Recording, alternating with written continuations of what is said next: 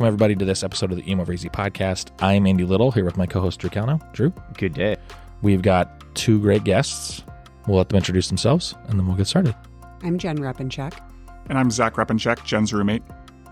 So we have Repanshek squared here, which we're excited to have. And but just to be clear, since we're talking about roommates, brother and sister, or this is like husband and wife, or is it just the answer is yes? And I'm cool with any of the three, right? We're not brother and sister. Okay, we cool. are married.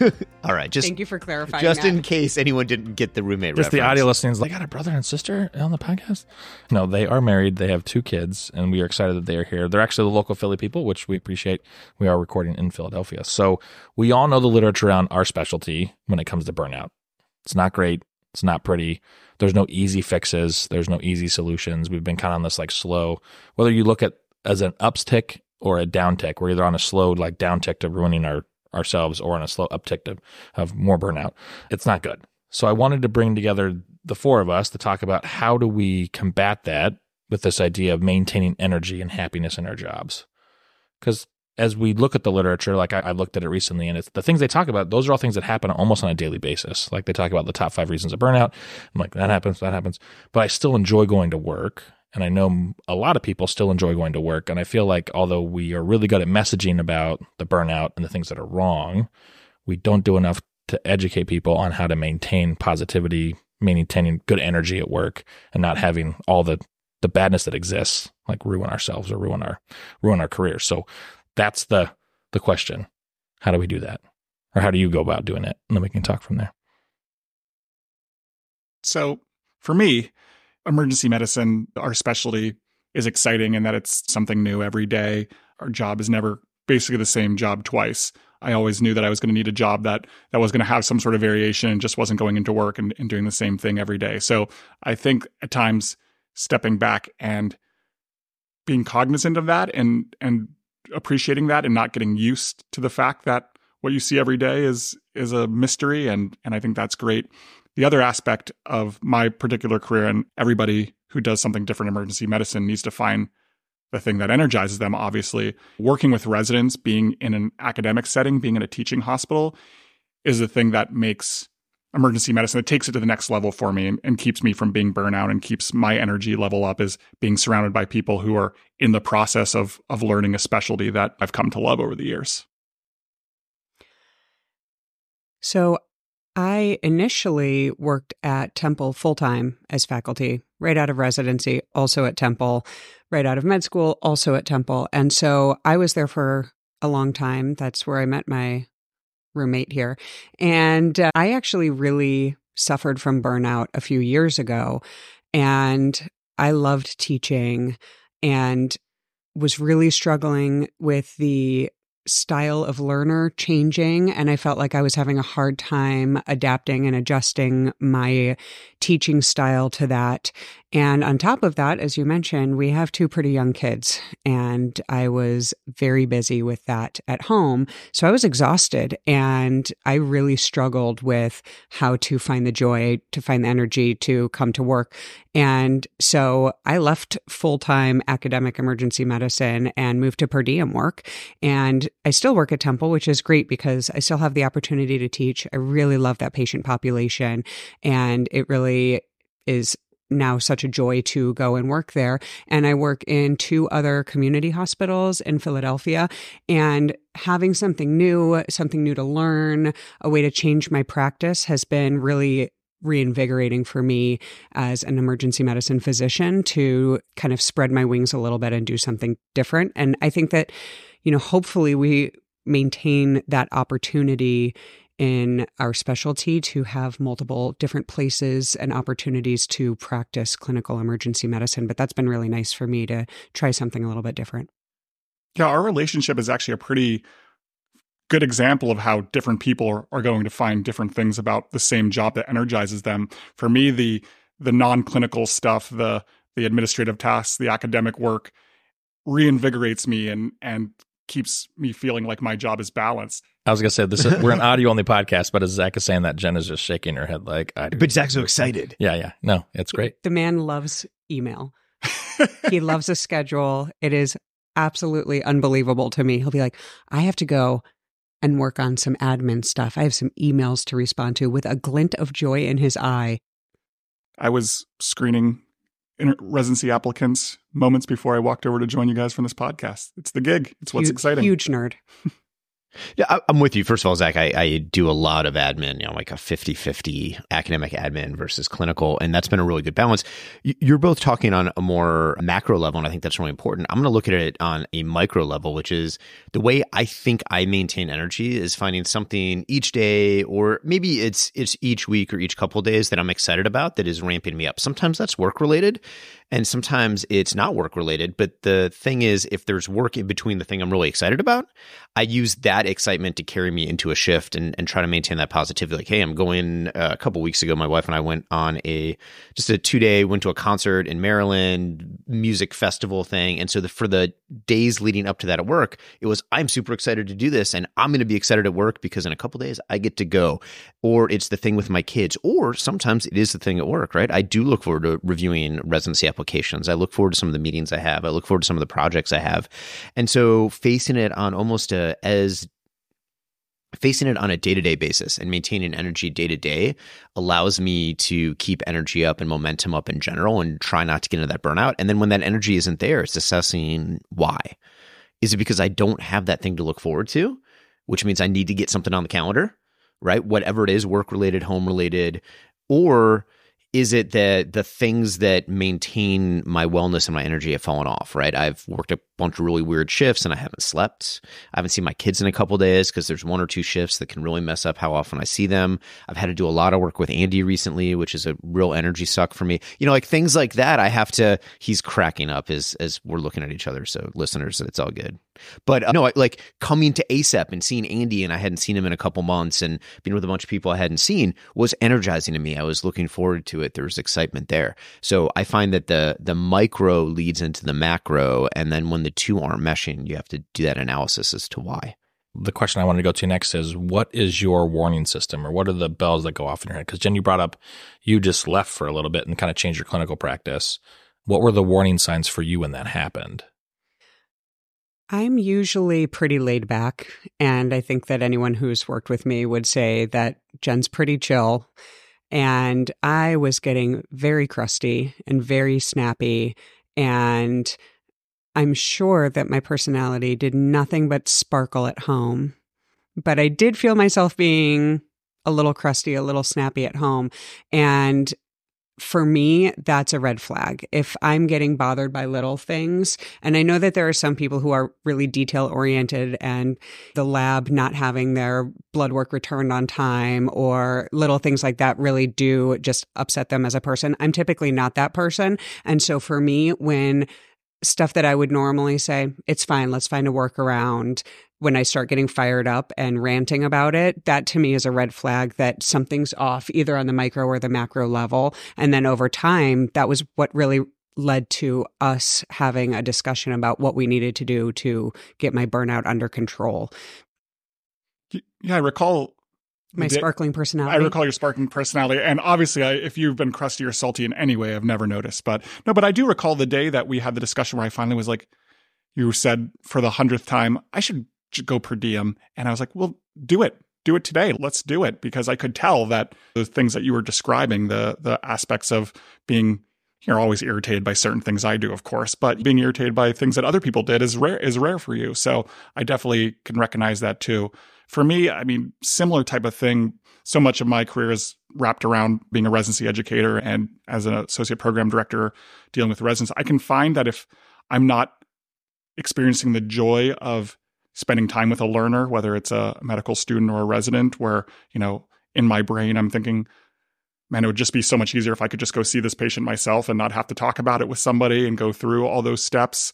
Those are the times where I realize I need to take a step back and reflect, because that is my job. My job is to sit and talk through the case as deep as we need to go. So if I'm feeling like that's not what I want to be doing in that moment, then that's a sign to me that time to take a deep breath and think about things a little bit. I think that's a great red flag. I have a similar one with my children too. You know, if I'm lacking patience with my children, I have a 10-year-old and a 6-year-old, they need a lot of patience. And if I'm taking that struggle out, but then for the physician that doesn't do academics, I think the equivalent is always being angry at the waiting room or that next patient you have to see. I mean, you're there to see patients and to take care of patients, whether it's a true emergency or if it's not. And we can have that conversation another day of what that leads to. But if you can't find joy and purpose in walking into that next room and you're just angry about every task, then that's the red flag, right? You have to pull back. That's the same check with me as with residents, right? If I am not excited or can find meaning in a learner as much as they may be struggling or they may be succeeding, then I got to find something. Yeah, for me, it's very similar to where I think on shift, I'm usually very supportive. I'm very, hey, let's go talk about the patient, let's work through a differential. And then I'll get kind of be like, you should have known that. Like I say things like, you should have known that. Can't believe you did that. Like I have a couple phrases where it's just like, ooh, I'll be back. Like I got to go for a walk. I got to get a Diet Coke. Something's got to change. I got to go call somebody. Like something needs to happen. I need a little 5-minute break. But then if those happen a couple shifts in a row, it's like Drew mentioned, I've got to look at my calendar and say, when can I find the time to go do something that will bring me enough, whatever it is, whether it's joy to where I can, reset the situation. So when you realize that like you're there, what are your recovery methods? So I feel like we've talked about what it looks like. We've talked about when we notice it. What do you do to recover from that? Well, I highly recommend living in a household that has another emergency physician in it. If you can swing that I found that to be incredible. But seriously, having an automatic sounding board of someone who, when I'm frustrated by something, understands exactly where that frustration is coming from is a pretty invaluable thing. We've gotten pretty good at knowing when to kind of let the other person vent and just get it off their chest. I'm so sorry. That's so horrible. I know exactly what that feels like is really very powerful to hear from your partner. And when to say like, hey, you're a little bit spicier than this situation seems to call for, or like, let's ramp this up. I'll go get the pitchfork. You grab the torch. It's nice to have someone who really does understand. And in our case, because we have worked at the same place together, like I know all the characters, right? So I know who the villains are. No, there's no villains at Temple, but you know who all of the colleagues are. And for me, being able to vent really has helped so much to be able to go home to someone. Now, if you're not in a built-in situation where they know exactly how frustrating the blood bank can be, I think that it's a little bit harder to really get someone as fired up as you are about the blood bank if they don't work in your emergency department with you. But, certainly having a partner or a trusted someone to get all of that off of your chest without them trying to give you a solution is so valuable for me. We love you, blood bank. Please send us those PRBCs as quickly as possible. Please release the blood. I swear I put the order in correctly. I am taking, so much reassurance that is the lab and blood bank ubiquitous across the emergency medicine world. They are terrible that is everywhere. The thing that we focus our angst We on. brought the blood. I needed it an hour ago. The patient's dead. They're dead. Oh. In fact, the blood bank was the only time I have actively sworn at somebody else on a phone in the emergency department. I regret that. I apologize, blood bank, but you also deserved it. Do your job. So it's funny you guys bring up having somebody with the same perspective. I have found a lot of solace in actually calling people that don't. So I'm number 5 of 6 kids. And so I've got 2 siblings that I lean on pretty heavily when I get this way. And I call them, and it's my 2 sisters, and they don't do anything with medicine.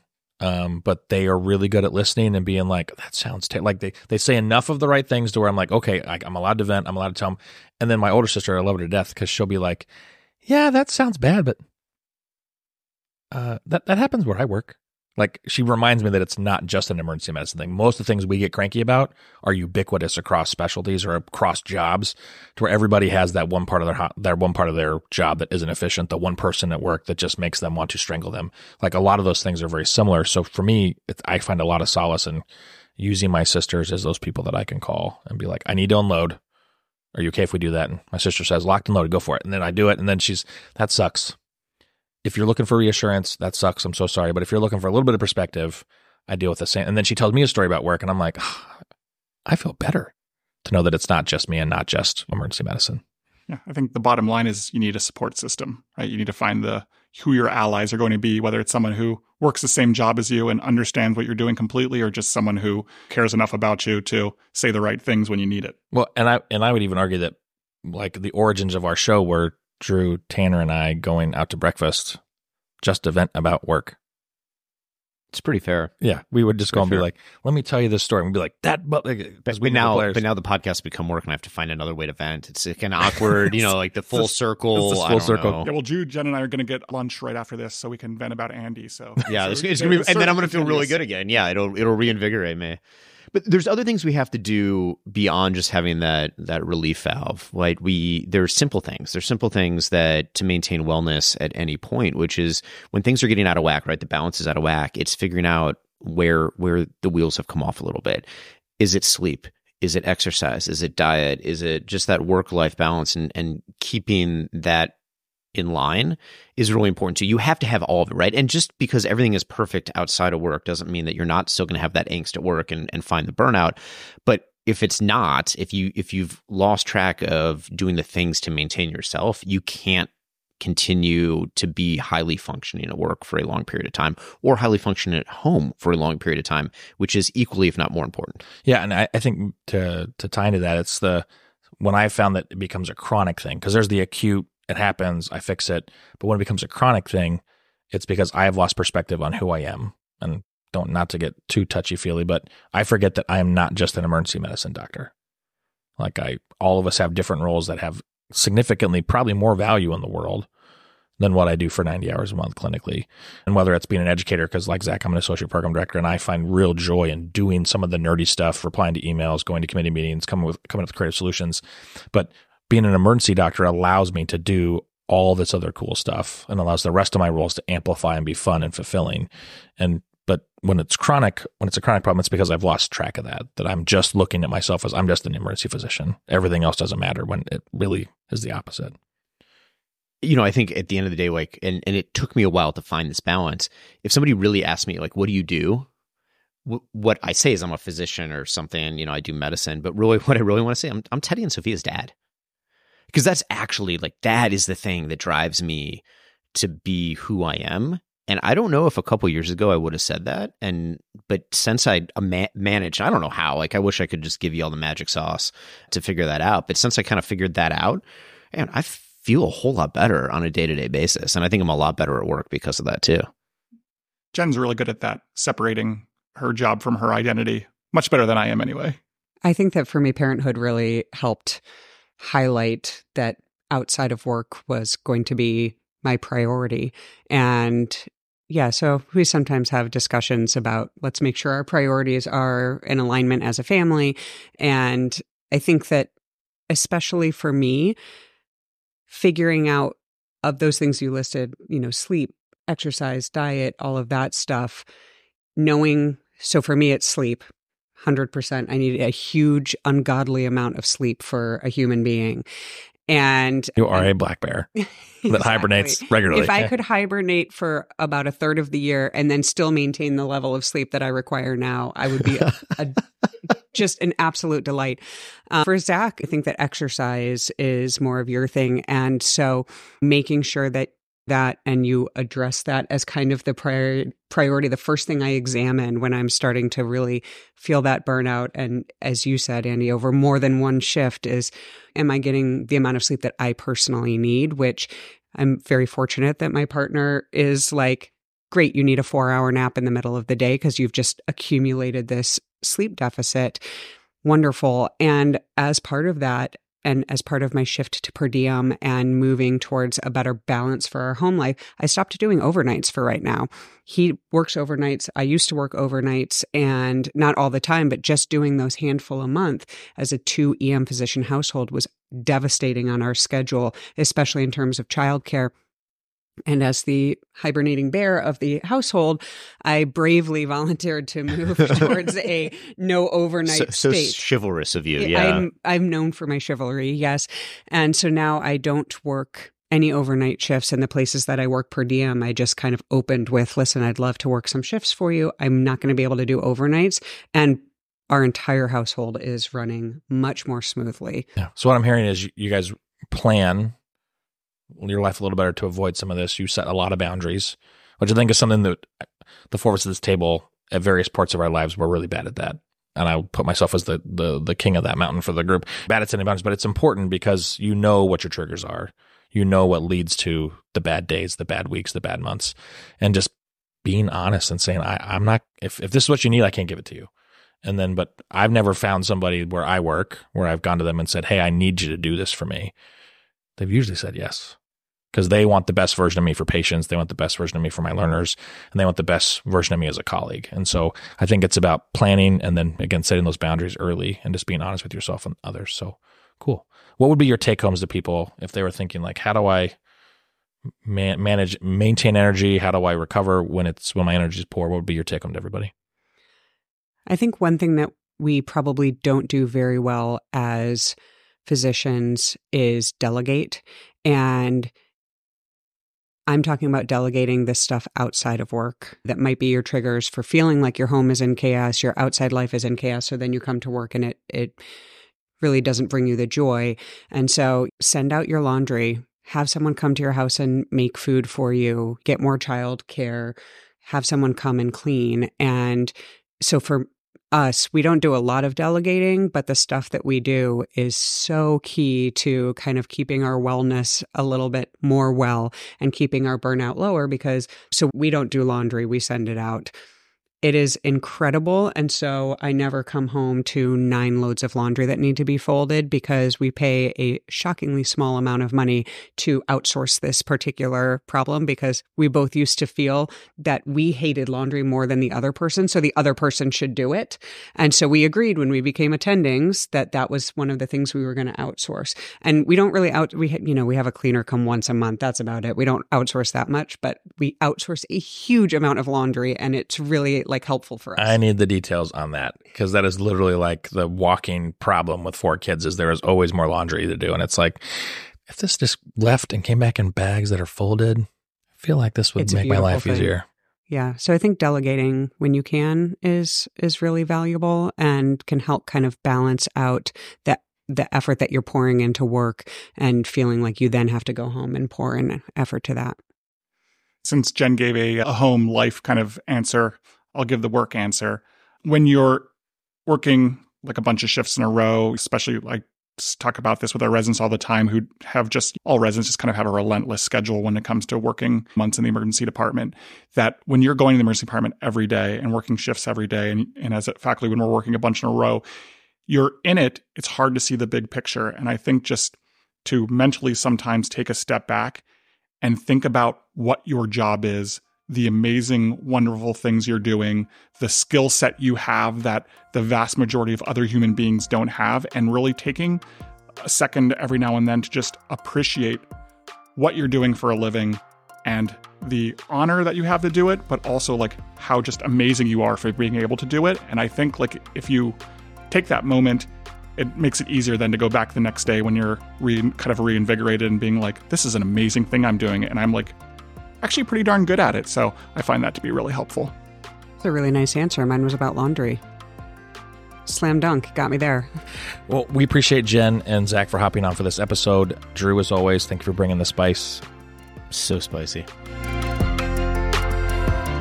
All right, and thanks for sticking around all the way to the end of that EM Over Easy episode. Don't forget you can follow us on Facebook, Twitter, and Instagram, as well as on the blog site, emovereasy.com. And don't forget, the 4 of us, Drew, Tanner, John, and myself, will be live and in person at the upcoming ACOEP Spring Seminar in sunny Orlando, Florida, April 27th through May 1st. So head on over to acoep.org today to learn more about our 2 live shows and other great speakers from around the country and around EM. Until next time, thanks so much.